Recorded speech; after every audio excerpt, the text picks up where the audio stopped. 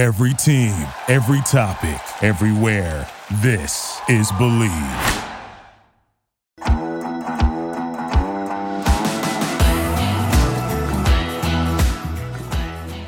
BetOnline is your number one source for all your betting needs. Get the latest odds, lines, and matchup reports for baseball, boxing, golf, and more. BetOnline continues to be the fastest and easiest way to place your wagers, including live betting and your favorite casino and card games available to play right from your phone. Head to the website or use your mobile device to sign up today and get in on the action. Remember to use promo code BELIEVE for your 50% welcome bonus on your first deposit. BetOnline, where the game starts. Hello and welcome to episode number 50 of the Believe in OK State podcast. I am Megan Robinson, joined, of course, by Justin Southwell and Eve Batoba. Guys, we're halfway to a century. Yo, thank you to all the faithful and loyal listeners who have been listening for 50 straight episodes, all the ones that have come along the way on the journey. Yo, this is fun. I saw somebody, I think it was a couple weeks ago on the Thursday morning, chat, because we do a premiere on YouTube, and they were talking about how this is like the Oklahoma State Breakfast Club. And I was like, you know what? Yeah, I like that. It's like the Breakfast Club every single Thursday. Let's talk about OK State football. I like that too. Let's roll with it. 50 episodes, little mini milestone. But I'll see you guys when we hit 100. So here's to 50 more. Woo! Cheers. As we've mentioned on previous episodes, we typically record on Tuesdays to release on Thursdays. So after we recorded last week, it was announced that Colorado is officially moving to the Big 12 for the 2024 season. Welcome back, Buffs. We missed you. Happy to have you home. Your Mark and the Big 12 issued a 2-word statement after they made it official. They're back. How do you guys feel? Yo, why is he releasing that statement like it's Michael Jordan coming back to the Chicago Bulls? I mean, it's great that Colorado was coming back. I missed them being a part of the Big 12. I've always said that I wish that they never would have left, and I think it's better for them that they're actually coming back. But I mean, let's not get it twisted. It's not like we're getting Clemson in the Big 12 conference talking about they're back like it's MJ. Now, with that being said, it's exciting. Of course, a couple weeks ago we had a little episode of how fun would it be to see, Gundy and Deion Sanders, primetime going against one another. I want to hear that conversation in the middle of the field. So excited for all the hype that comes with that. They're one of the most intriguing teams in all of college football because of the way that they are developing their team this season. So, it's fun to watch. Whenever they come here to play TCU, I'm actually planning on going over to Fort Worth and just checking them out in person because I think it's, it's intriguing. So whenever you talk about the upside value that they're actually bringing to the conference, I think Brett Yormark even spoke about how he wants to make sure that every team that expands into the Big 12 conference has some type of alignment, just alignment of the vision of where we're trying to go in the future. So about 3 days after he said that, here we are. Colorado is joining the conference, so excited to have him back. Hopefully we can get the whole gang together. Go ahead and bring the basket back too, man. Let's make it happen.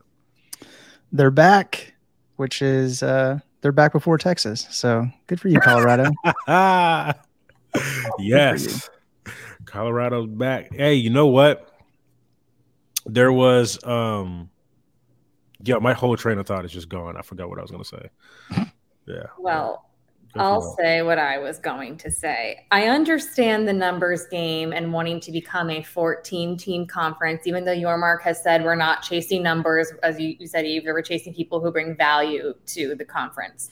I am not convinced that Colorado really brings anything to the conference other than Deion Sanders, and who's to say he'll be there in another year or two. What coaching is so fickle. People leave. I don't think anyone's really saw him going to Colorado because he was so set on Jackson State, and he's there now, and he could be there for 15 years. We don't know, but he could also just be there for one. I mean, looking back at Colorado in the last decade or two, they've had 2 winning seasons in the last 10 years. One of those was 2020. So it was a weird sort of, they played 6 games.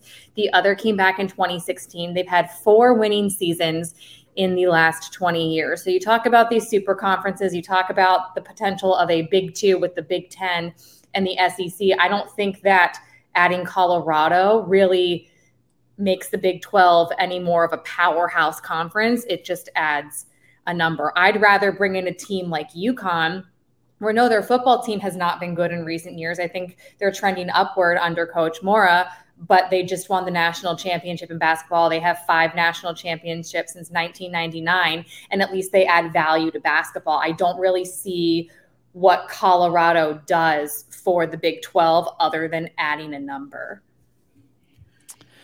Yeah, I don't know that it necessarily makes the Big 12 stronger, but it definitely does a lot to weaken the Pac-12. I mean, not necessarily Colorado alone by themselves, but what has happened with USC and UCLA and what might end up happening with that continuing domino effect if 1, 3, or 5 more teams bail from the Pac-12. Oh, yeah. Join the Big 12 and or the Big 10. So, hey, I mean, I'm all for it. There's the nostalgia factor we kind of hit on a couple episodes ago. I think I like the fact that Colorado is going to be coming back and joining the Big 12. But, yeah, I mean, to say that the Big 12 today is a stronger conference just because we added Colorado, I think is a little bit of a stretch. Right. But, I mean, the way that I'm kind of looking at it too, Meg, is, you know, we're losing OU and Texas, 2 historical blue bloods, and we're replacing them with the likes of BYU, Cincinnati, Houston, UCF, now Colorado, maybe Arizona. We'll see how all that goes this week, next week. 4 corners. But, you know, the SEC, they added essentially a combined 11 national championships between OU and Texas.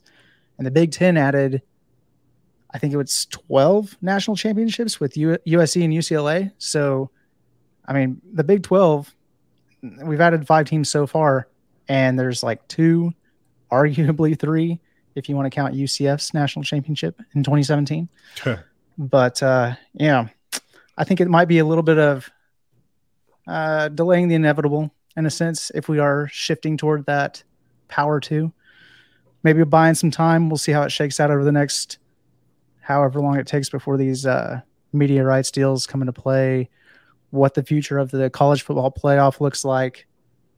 I mean, we got to see. Big 12, got to step your game up, you know, especially, hopefully, Oklahoma State. Just go out there, win big, win. Yeah, and make yourself attractive for the power 2, essentially. I mean, that should be the goal. Yeah, I wish people would stop saying power 2. And by people, I mean Justin. Like, yo, what are we talking about? I still don't think that's ever going to happen. Now, you know, with that being said, from a value add standpoint, Meg, I agree with you completely. I don't know what the value is. Maybe the value is that it weakens the Pac-12 and we're able to get more schools as a result of it.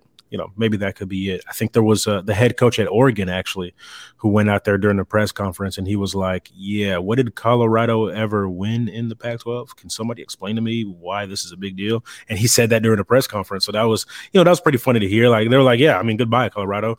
But yeah, them coming over to the Big 12 conference, the biggest advantage there is probably just the nostalgia. Yeah, like that nostalgia factor is pretty big. Now, strategically, you know, as far as, you know, the national championships that you're bringing over to the conference, you know, those are things of the past. I think that Brett Yormark is more of a visionary trying to look into the future and seeing the hype and the eyeballs that are going to come as a result of primetime being the head coach. So I think that's some of the things that he's looking forward to, especially because of the, you know, the day and age that we live in with TV, with streaming. That absolutely is invaluable. I will say this, though.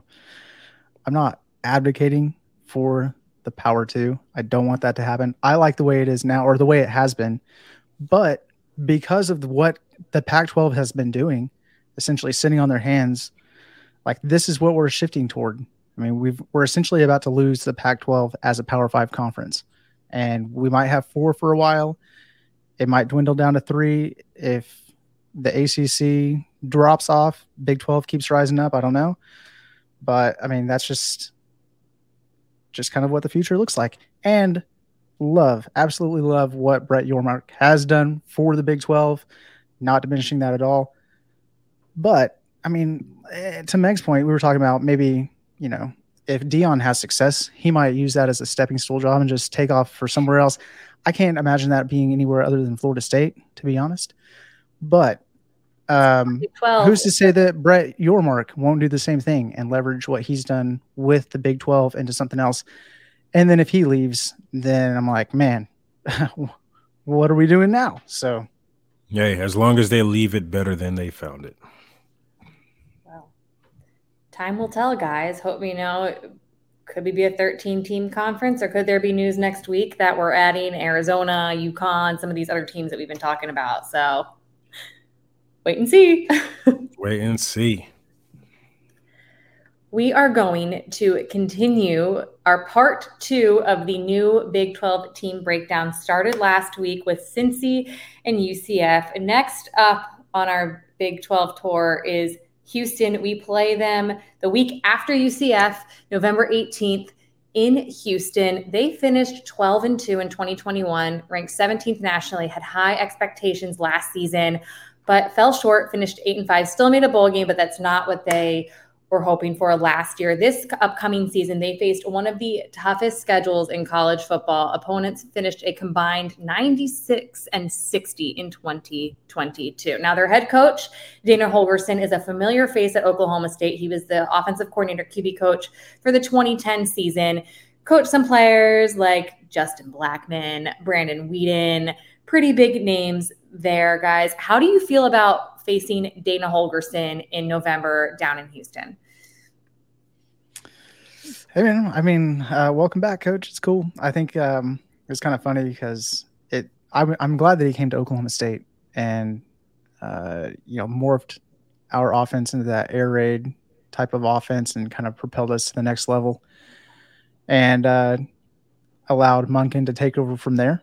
But yeah, it was cool to have him there. He was integral to a big turnaround, I think, at Oklahoma State. So forever grateful to him for that. But man, when it comes to facing you on the field, hope you lose. I love you, but hope you lose. You're gonna need some more Red Bull, man.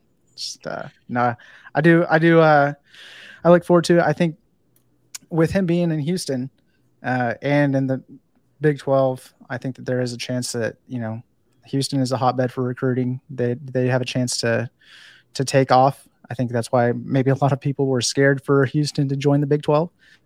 But I think that he has potential.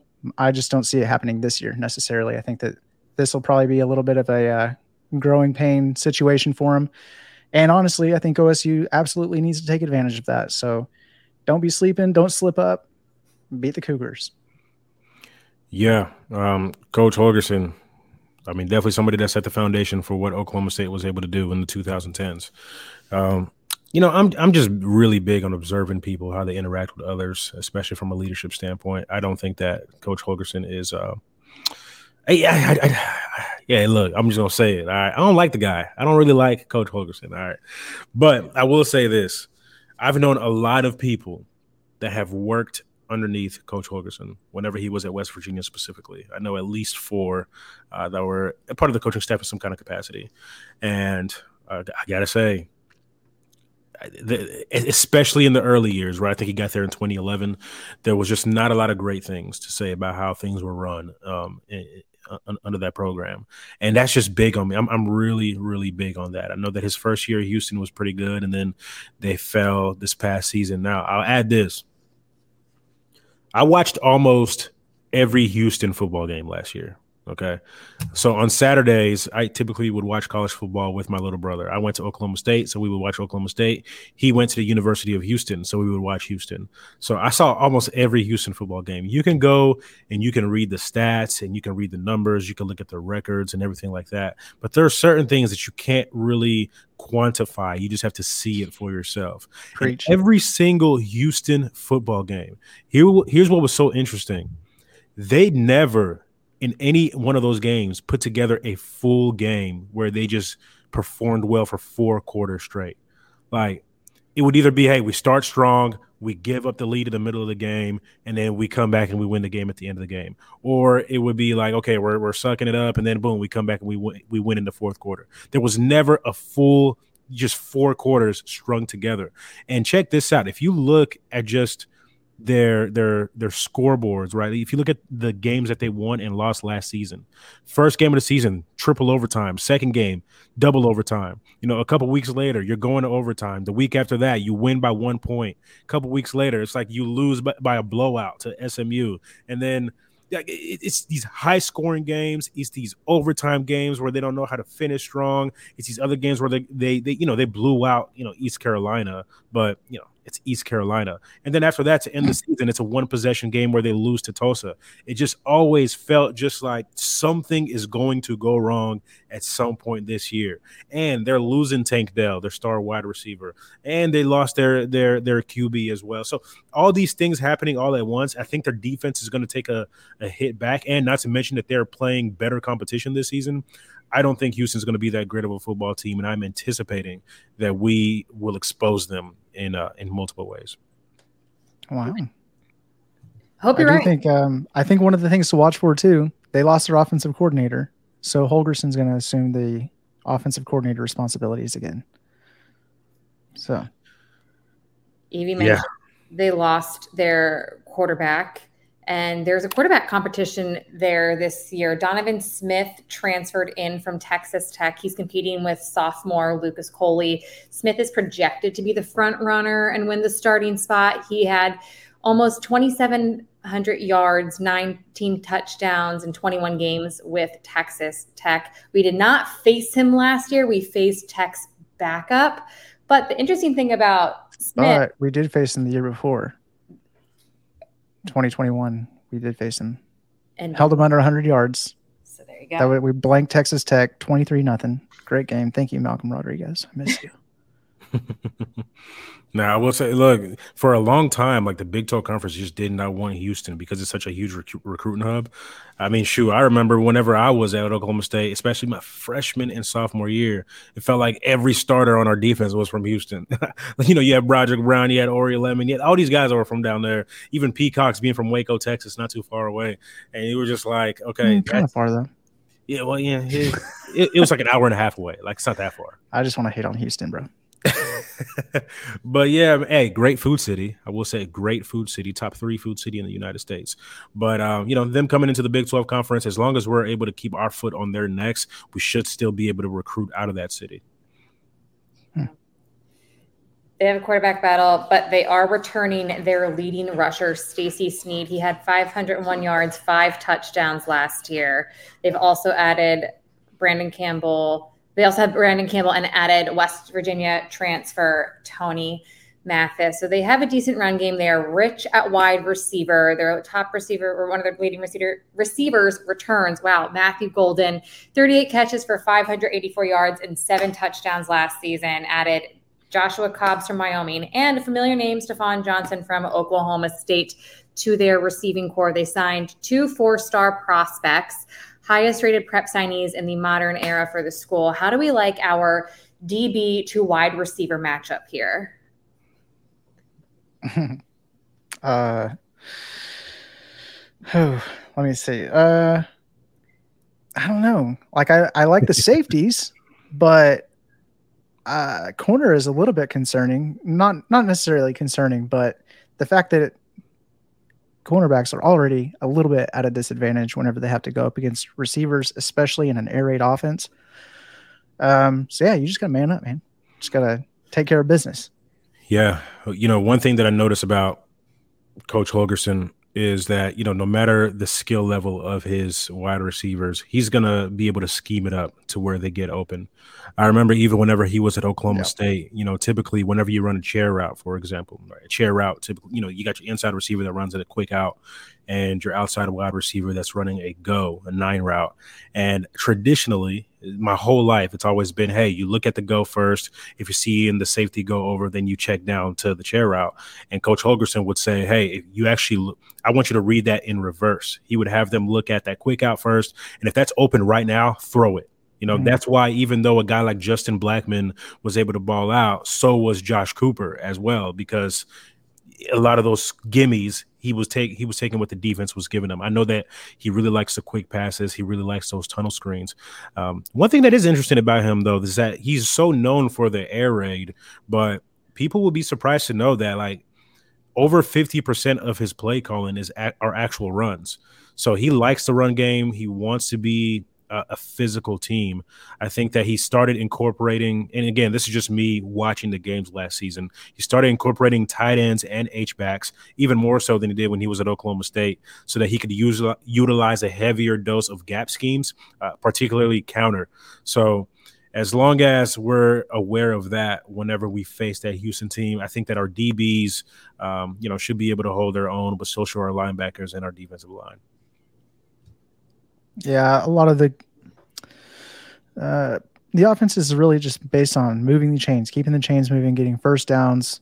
And where those run plays come in is usually if you have a big play over the top, receiver catches one for a long game, you run up to the line of scrimmage real quick, snap the ball. Hopefully they're sitting on their heels and they don't have the guys ready to make the plays. So that's where, if they are continuing to get first downs, we could see a lot of runs in that aspect. So something to watch out for. Yeah. I mean, when it comes to creativity, he is unbelievable. He is up there with the best of them, extremely cutting edge.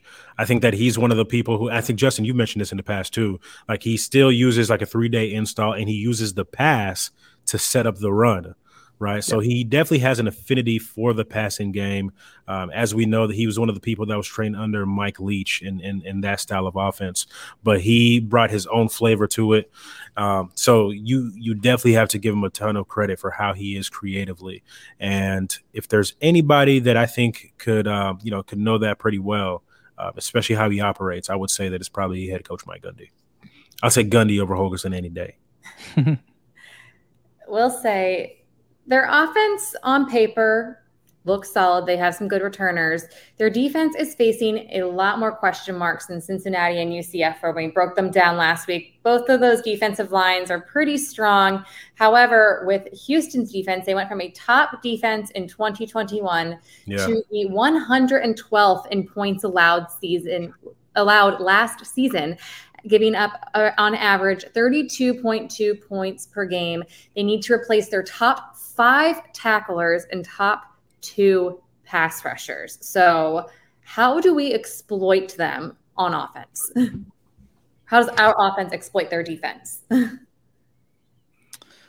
Well, it seems like they've got the blueprint kind of laid out from what we had going on. We went from a top defense to a really terrible defense. So, just look inside. You'll find the answer, guys. Yo, let me tell you, you have to be as creative as he is. I think especially whenever you're doing basically an overhaul, right? They're replacing their top 5 tacklers and their top 2 pass rushers from last year. So I think with that comes a lot of guys who are going to be extra aggressive, and you have to be able to manipulate that and use that against them. I think that counters and motions have to be pretty heavy in that type of game. So there's a lot left to be seen. What week do we play them, by the way? Do you guys know? The second to Houston. Yeah. Week 11. Oh, okay. So by that point, they might be more disciplined. The new players, that is. So yeah, they're our second to last game. Gotcha. Yeah, I mean, there's so much time between when we actually play them. So who knows? Part of it is going to be depth. I think that they're just not going to have the depth, especially that late in the season, to be able to keep up with us. I think a lot of it will be based on being physical, making sure we can run the ball against them, keeping the clock running so that we can run that clock down and keep it out of their offense's hands, and should be able to hold our own. We're going to Houston, right? Yes. So, yeah, that's maybe one thing to kind of watch out for, I guess. But I think a lot of guys are probably looking forward to going to play back in Texas. I think a lot of guys are from Houston. They'll be able to show out in front of all their friends and family, and that'll be a cool game for them.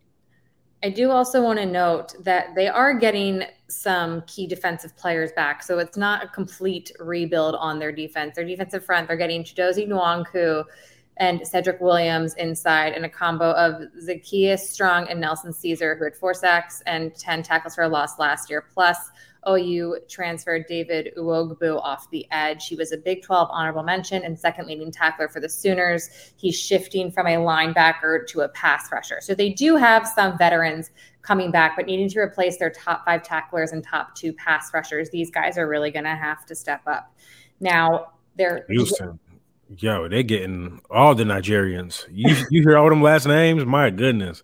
By the way, Houston is the hub. I don't know if y'all know that. Like, it is the hub for Nigerians that move to the United States, between Houston and DC. But yeah, I'm just reading through these last names on that roster. I'm like, oh yeah, they're going back home meeting Houston. But they're veterans from a defense that was ranked 112th. So yes, so yeah, 112. Do with that what you will. I just did not want to, I wanted to acknowledge that they were getting some guys back who do have experience. So as far as the secondary goes, there's some question marks. They do have some returnees, part-time starter Jalen Emery and Alex Hogan, who missed the final 7 games in 2022 with a knee injury, are returning in the secondary. People have been saying Antonio Brooks had an impressive spring, so expect him to, step up as a leader in that secondary. And they added Adari Halusi from New Mexico, where he was a freshman All-American. We have a lot of new faces in our wide receiver room. They have, it seems to be, some new and experienced guys in their secondary. So how do we like that matchup there, guys? Yep. So Coach Holgerson, for whatever reason, always puts out a great DB every single year. Like, whether that was, ever since he's been a head coach, whether that's a safety or a corner, there's always a great DB that ends up getting drafted pretty high in the NFL draft. So I don't know what's up with that, but I will say in the Big 12, that almost doesn't matter as much. Like, you can be a great individual player, but we have such great offensive minds in our conference that they're going to find a way to exploit the weakest link of that defense. You talk about, people who are part-time starters and people who missed 7 games last season. You just figure out which one of them is the worst, and you just keep attacking that individual over and over and over again. That's probably the best thing that we can do. And you can get creative. Hopefully Casey Dunn can get creative in how he does that. That's funny you said that. I think I remember one time that like one of the starting corners went out, and then Holgerson was immediately like, yeah, we're going to go after that new corner coming in. Like every single play. Yeah. Yeah. Just do it until they stop it. And then I love that about him. Like, it just makes sense. Like, why wouldn't you take advantage of that? So, but as far as our matchup for it, I mean, yeah, we're going to be stacking up against, I think this year in particular, I think we should be more than fine. But I will say historically, Houston is actually pretty good. They're actually pretty similar, I think, to Oklahoma State over the course of the last, 4 or 5 decades. There have been a few matchups where Houston's beaten Oklahoma State in that time. Yeah. So they're a lot closer than we think. And then the fact that they've been doing it against maybe lesser competition maybe isn't that big of a deal for them, because like we've been talking about, Houston is able to produce those athletes, just they've got that hotbed recruiting place. So, I think that they're going to be a formidable opponent for Big 12 opponents in the future. Just maybe it'll take a little bit for them to kind of get their footing this year. Again, it's our second to last game of the regular season. So hopefully by that point we have an identity on offense. Guys are settled in and we're healthy. Yes. Mm-hmm. Health is key. Yeah. I think people often forget we had an unprecedented amount of injuries last season. So health is going to be critical. Please, God, keep us healthy. I'm praying for our team every day, guys. For the ones who work hard to ensure their crew can always go the extra mile, and the ones who get in early so everyone can go home on time, there's Grainger, offering professional-grade supplies backed by product experts so you can quickly and easily find what you need. Plus, you can count on access to a committed team ready to go the extra mile for you. Call, click Grainger.com, or just stop by. Grainger, for the ones who get it done.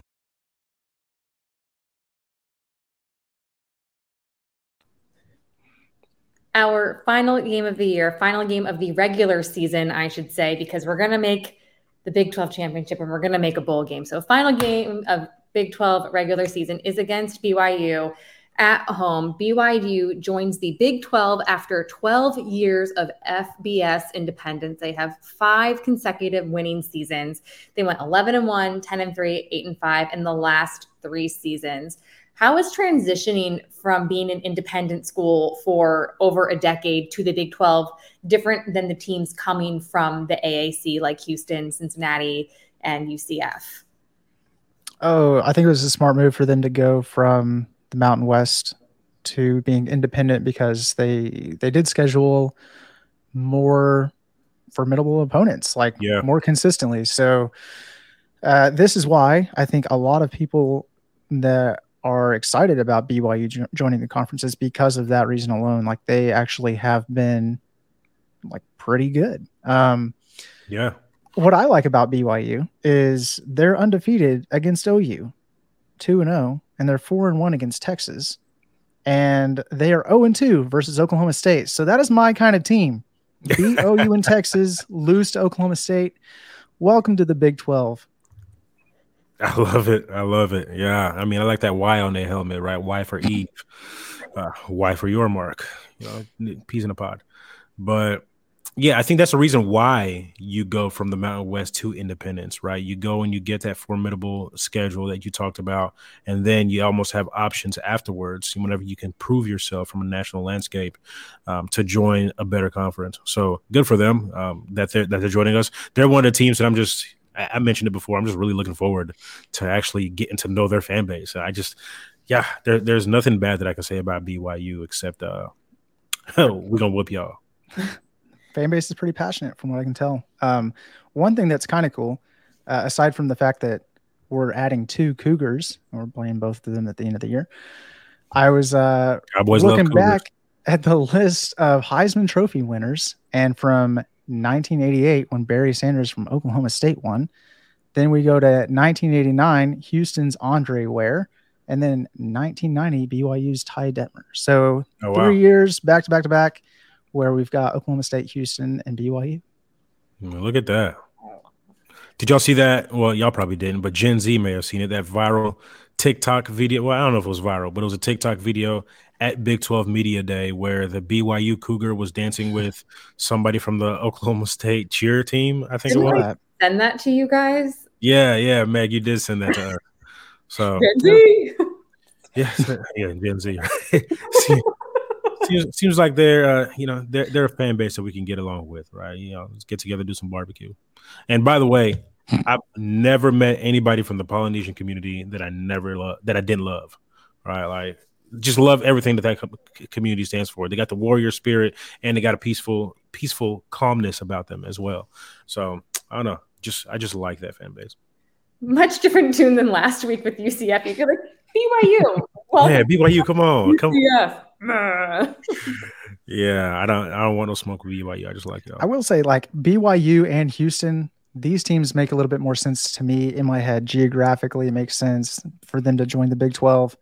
UCF, you're just out there, man. Like, y'all just got in. Like, I don't know. I feel like we're already bringing in Colorado back, so we've already got our black and gold back in the mix. Like, we might just kick y'all back out. I don't know. Take it back down to 12. Could you imagine? UCF, could you imagine? Did you? Oh, yeah. Never mind. Well, BYU is led by head coach Kalani Sitake. He is entering his 8th season with the program. He is 56-34 overall, but 29-9 in the last 3 seasons. He has wins against programs like Baylor. They beat Baylor last season before we knew that they weren't the same team from 2021. Cincinnati, UCF, Houston, Wisconsin, Michigan State, Tennessee. He went 6-1 versus Power 5 opponents in 2021. So, I don't know too much about Sitake. I like him. I think he could bring, something fresh to the Big 12. I don't think we should sleep on him. He clearly, he's knows how to win. He's done it as an independent team. Is he up there at the same level as some coaching legends? Maybe not, but I'm excited to see what he brings to this conference. Yeah, like you said, very, very opposite tune of UCF. I last week I said, sleep on UCF. It's a dub. It's the opposite over here. I definitely agree with you. You cannot sleep on this BYU team. I think that they have great leadership. They are sneaky good. Look what they do against Power 5 opponents. And, the moment that you take your foot off the gas, they're going to come in and make sure that, that you feel their presence. So I'm right there with you, Meg. And so they lost their quarterback again to the NFL. Is that right? Yes. And them. And their leading rusher and their leading receiver. Yeah, so their offense last year averaged 31.3 points per game, but they lost their 3 biggest playmakers. Mm-hmm. Well, like BYU, they just kind of stick out in my mind as one of the programs that is pretty good at producing quarterbacks. Like, just maybe like since the 80s, I guess. I mean, Steve Young is kind of the first one that I think of, and I'm probably forgetting guys even before that. I think actually Steve Young went to BYU. Yeah, you said Ty Detmer. Did Coy Detmer also go there? I don't know. Yo, I had no idea Steve Young went to BYU. I have no idea why I didn't know that. That's so crazy. did Steve Sarkisian, who's coaching at Texas now. So yeah, I didn't know that. That's BYU crazy. kind of has like a sneaky good roster of like crazy, sneaky great history. Like legendary college football guys. I don't know. But what I was saying, I mean, Zach Wilson, I know he's in the NFL with the Jets. So yeah, they've got some. That is not quarterbacks, man. Exactly. As of recently though, but like, I mean, I get what you're saying, but at the same time, like this is an NFL quarterback. Like it maybe, between him, top 3 pick, for sure. Between him and like Mason Rudolph, I mean, who would you want to have on your roster right now? I think Zach Wilson probably has a little bit more upside being a younger quarterback, and I wholeheartedly disagree with that one there. Okay. You just look at what the two of them have done. Zach Wilson couldn't pass for 100 yards. What are we talking about? Zach Wilson, whose offense had in the 27 yards and a half against the Patriots. That Zach Wilson. That's Zach Wilson. But you know what? We ain't here to trash Zach. We're talking about NFL quarterbacks here, so he bounces back. Yeah. Maybe now, I will say this new QB that they added, right? Kadon Slovis, right? Transfer out of the University of Pittsburgh. Week 1 started whenever he was at Pitt, but it just did not look good for him. Threw for less than 2,400 yards, 10 touchdowns, 9 interceptions. And, of course, Jordan Addison transferred from Pitt to go to USC, so he didn't have that talent. But you're plugging him into this team who is admittedly thin at receiver. Keanu Hill and Chase Roberts are both back, but none of them, were necessarily, standout-ish type of players last season. So, Hill had 15.9 yards per catch last season, so that's probably somebody that you'd have to contain. So if you can zero in on him from a defensive standpoint, then you should be able to keep the defense pretty contained. Not sure what to expect from their transfer running back, Aiden Robbins, but there's just so many things to figure out with this BYU team, but you definitely cannot sleep on them. I mean, I don't know about these receivers, to be honest. I know they're tall. It's like both of them are 6'4", but sounds like they're explosive. We'll have to be solid up front to be able to stop the run, get pressure on the quarterback, not rely on our safeties coming up, and they need to be able to commit to staying back and, staying a little bit deeper to be able to defend that long ball. So I think BYU will probably be able to take it off the top on a few of these teams, but don't let it be us. Don't let it be us, please. What's interesting about this matchup, too, is that it's the last game of the season. And over the past few years, back in 2021, our last game was against OU, and that determined who played in the Big 12 championship based on records and everything. That was a determining factor, where this game can also have those implications. But because you're not playing everyone in the Big 12, it's going to be interesting to see the domino effect of other teams and records and what it all means, because it's not like, oh, we need to beat BYU. It could be one of those things where, if BYU wins, but this other team loses, we could still be in, it's going to just be interesting to see how it all shakes out. And it's the last week of the season where there could just be a lot more on the line, and it could be you need this win to get to the championship. So I'm excited for this one, guys. I'm excited for BYU. Well, you picked them to win the Big 12, right? I picked them to be in the championship, and I'm going to stick with that. Don't sleep on BYU. So do you think we could possibly be playing them back-to-back weeks then? Us against them in the last week of the season, and then us against them again in the Big 12 title game? Yes. So I want to say that this was like months ago when we did our way too early Big 12 predictions. After the schedule release, I think I had K-State and BYU in there. And because I was unsure about the Cowboys, there was a transfer portal, there was a lot of stuff going on. However, after talking to a bunch of the guys over the last few weeks, like the attitude and the mentality in that locker room, I think the Cowboys are coming out knowing they have something to prove. Several of them had said last year was rough. We're not looking back. We're looking forward. It's Big 12 championship or bust. I straight up asked them what needs to happen in order for this season to be considered a success. And they said Big 12 championship and a natty. We want championships, and anything else than that this season is a failure to them. That's what I'm talking about. I feel, every team says that. Every team says they want to make the conference championship. Every team says they want to make the national championship. But just the vibe, the body language, you talk to them. How do you feel about the turnover in the locker room? They are unbothered by it. Everyone has said the guys who are here are the guys who want to be here. People have alluded to sort of some negativity in a sense. They didn't use that word, but they've alluded to that in the locker room last season. And I think that there has just been a culture shift between December and now. And I think we're going to see it on the football field. And I think that they're going to play with a chip on their shoulder. So I'm putting the Pokes in the Big 12 championship against BYU. Let's go. Let's go. Nice. BYU, man. They got the Latter-day Saints on their side. They got the Mormons on their side. I'm just like, our prayers got to be strong that week, guys. We got to make sure that we can operate them. So I'm just saying random things right now. I like BYU. Really quickly on the defense, they fired almost their entire defensive staff last season. They ranked 97th in points. They ranked 94th in yards allowed, allowing about 408 yards per game. So Gundy wants to increase our run game. Let's just run all over them this season, guys. Hey, but they do have looks like a pretty solid middle linebacker, and he wears number 2, so probably pretty good. Bywater, it's fine. Pretty dang good. Ben Bywater. 98 tackles, 3 interceptions last season. I'm not concerned because he's one guy. That's all he's got, one guy. Hey, man, I'll tell you what, Bywater, you're going to be sitting still when you come to Stillwater. That's right. Getting run over. I like that. I mean, yeah, I don't really have much to say about their defense. It seems like we don't know anything, right? We just don't know anything. You have Jay Hill, who is their defensive coordinator. Based on the experience from him, he runs a 4-3 type of defense. So there's still much to be seen about how he's going to be using the defensive personnel. But, he was a Pro Bowl safety.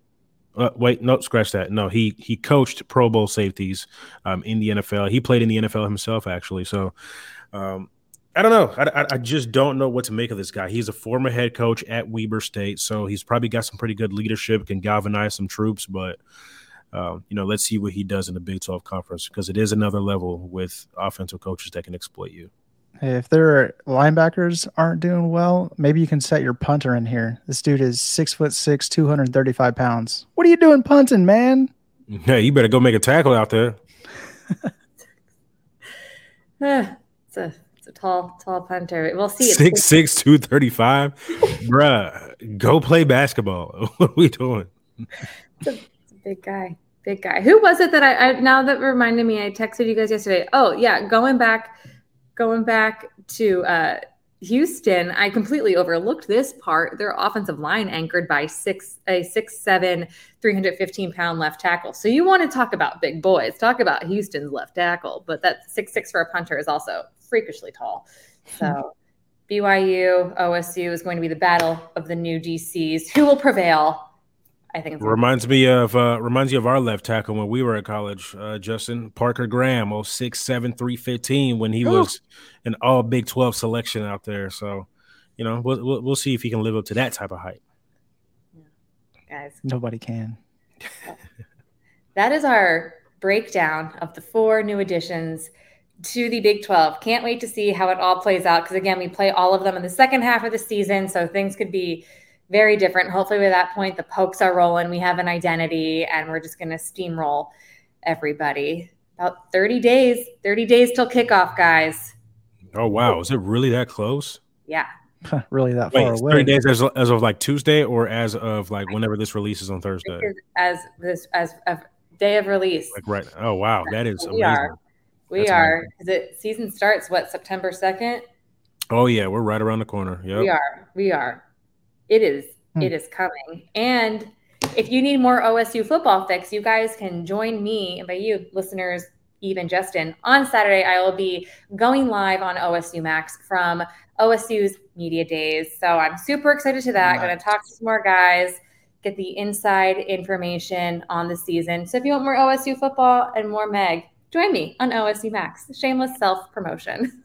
I love it. I love it. Also, Rod Johnson, the team's director of operations, just sent an email. I just got it in my inbox saying that Oklahoma State linebacker Colin Oliver is one of 94 FBS players included on the 2023 Bronco Nagurski Trophy watch list. It was announced on Tuesday by the FWAA and the Charlotte Touchdown Club. So excited for Colin going into the season, holding it down for all of Edmond Santa Fe. And, excited to see what he can do as he transitions to linebacker this season. Wow. Nice. Thank you all for listening to another episode of the Believe in OK State podcast presented by Bet Online, episode 50. We appreciate you being with us each and every week. Once again, I'm Meg, joined by Justin and Eve. Like, share, subscribe, follow, comment, rate, review, and of course, go Pokes. Go Pokes. Go Pokes!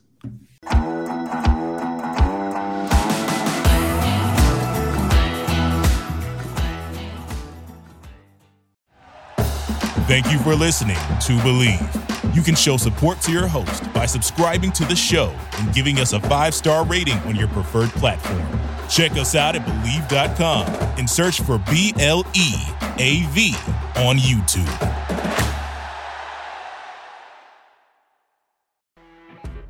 You know when you're listening to a true crime story that has an unbelievable plot twist that makes you stop in your tracks? That's what our podcast, People Are the Worst, brings you with each episode. I'm Rachel. And I'm Rebecca. We're identical twins who love true crime cases that make you say, didn't see that coming, and we hate the people responsible for them. Listen to People Are the Worst now on Apple, Spotify, or wherever you get your podcasts.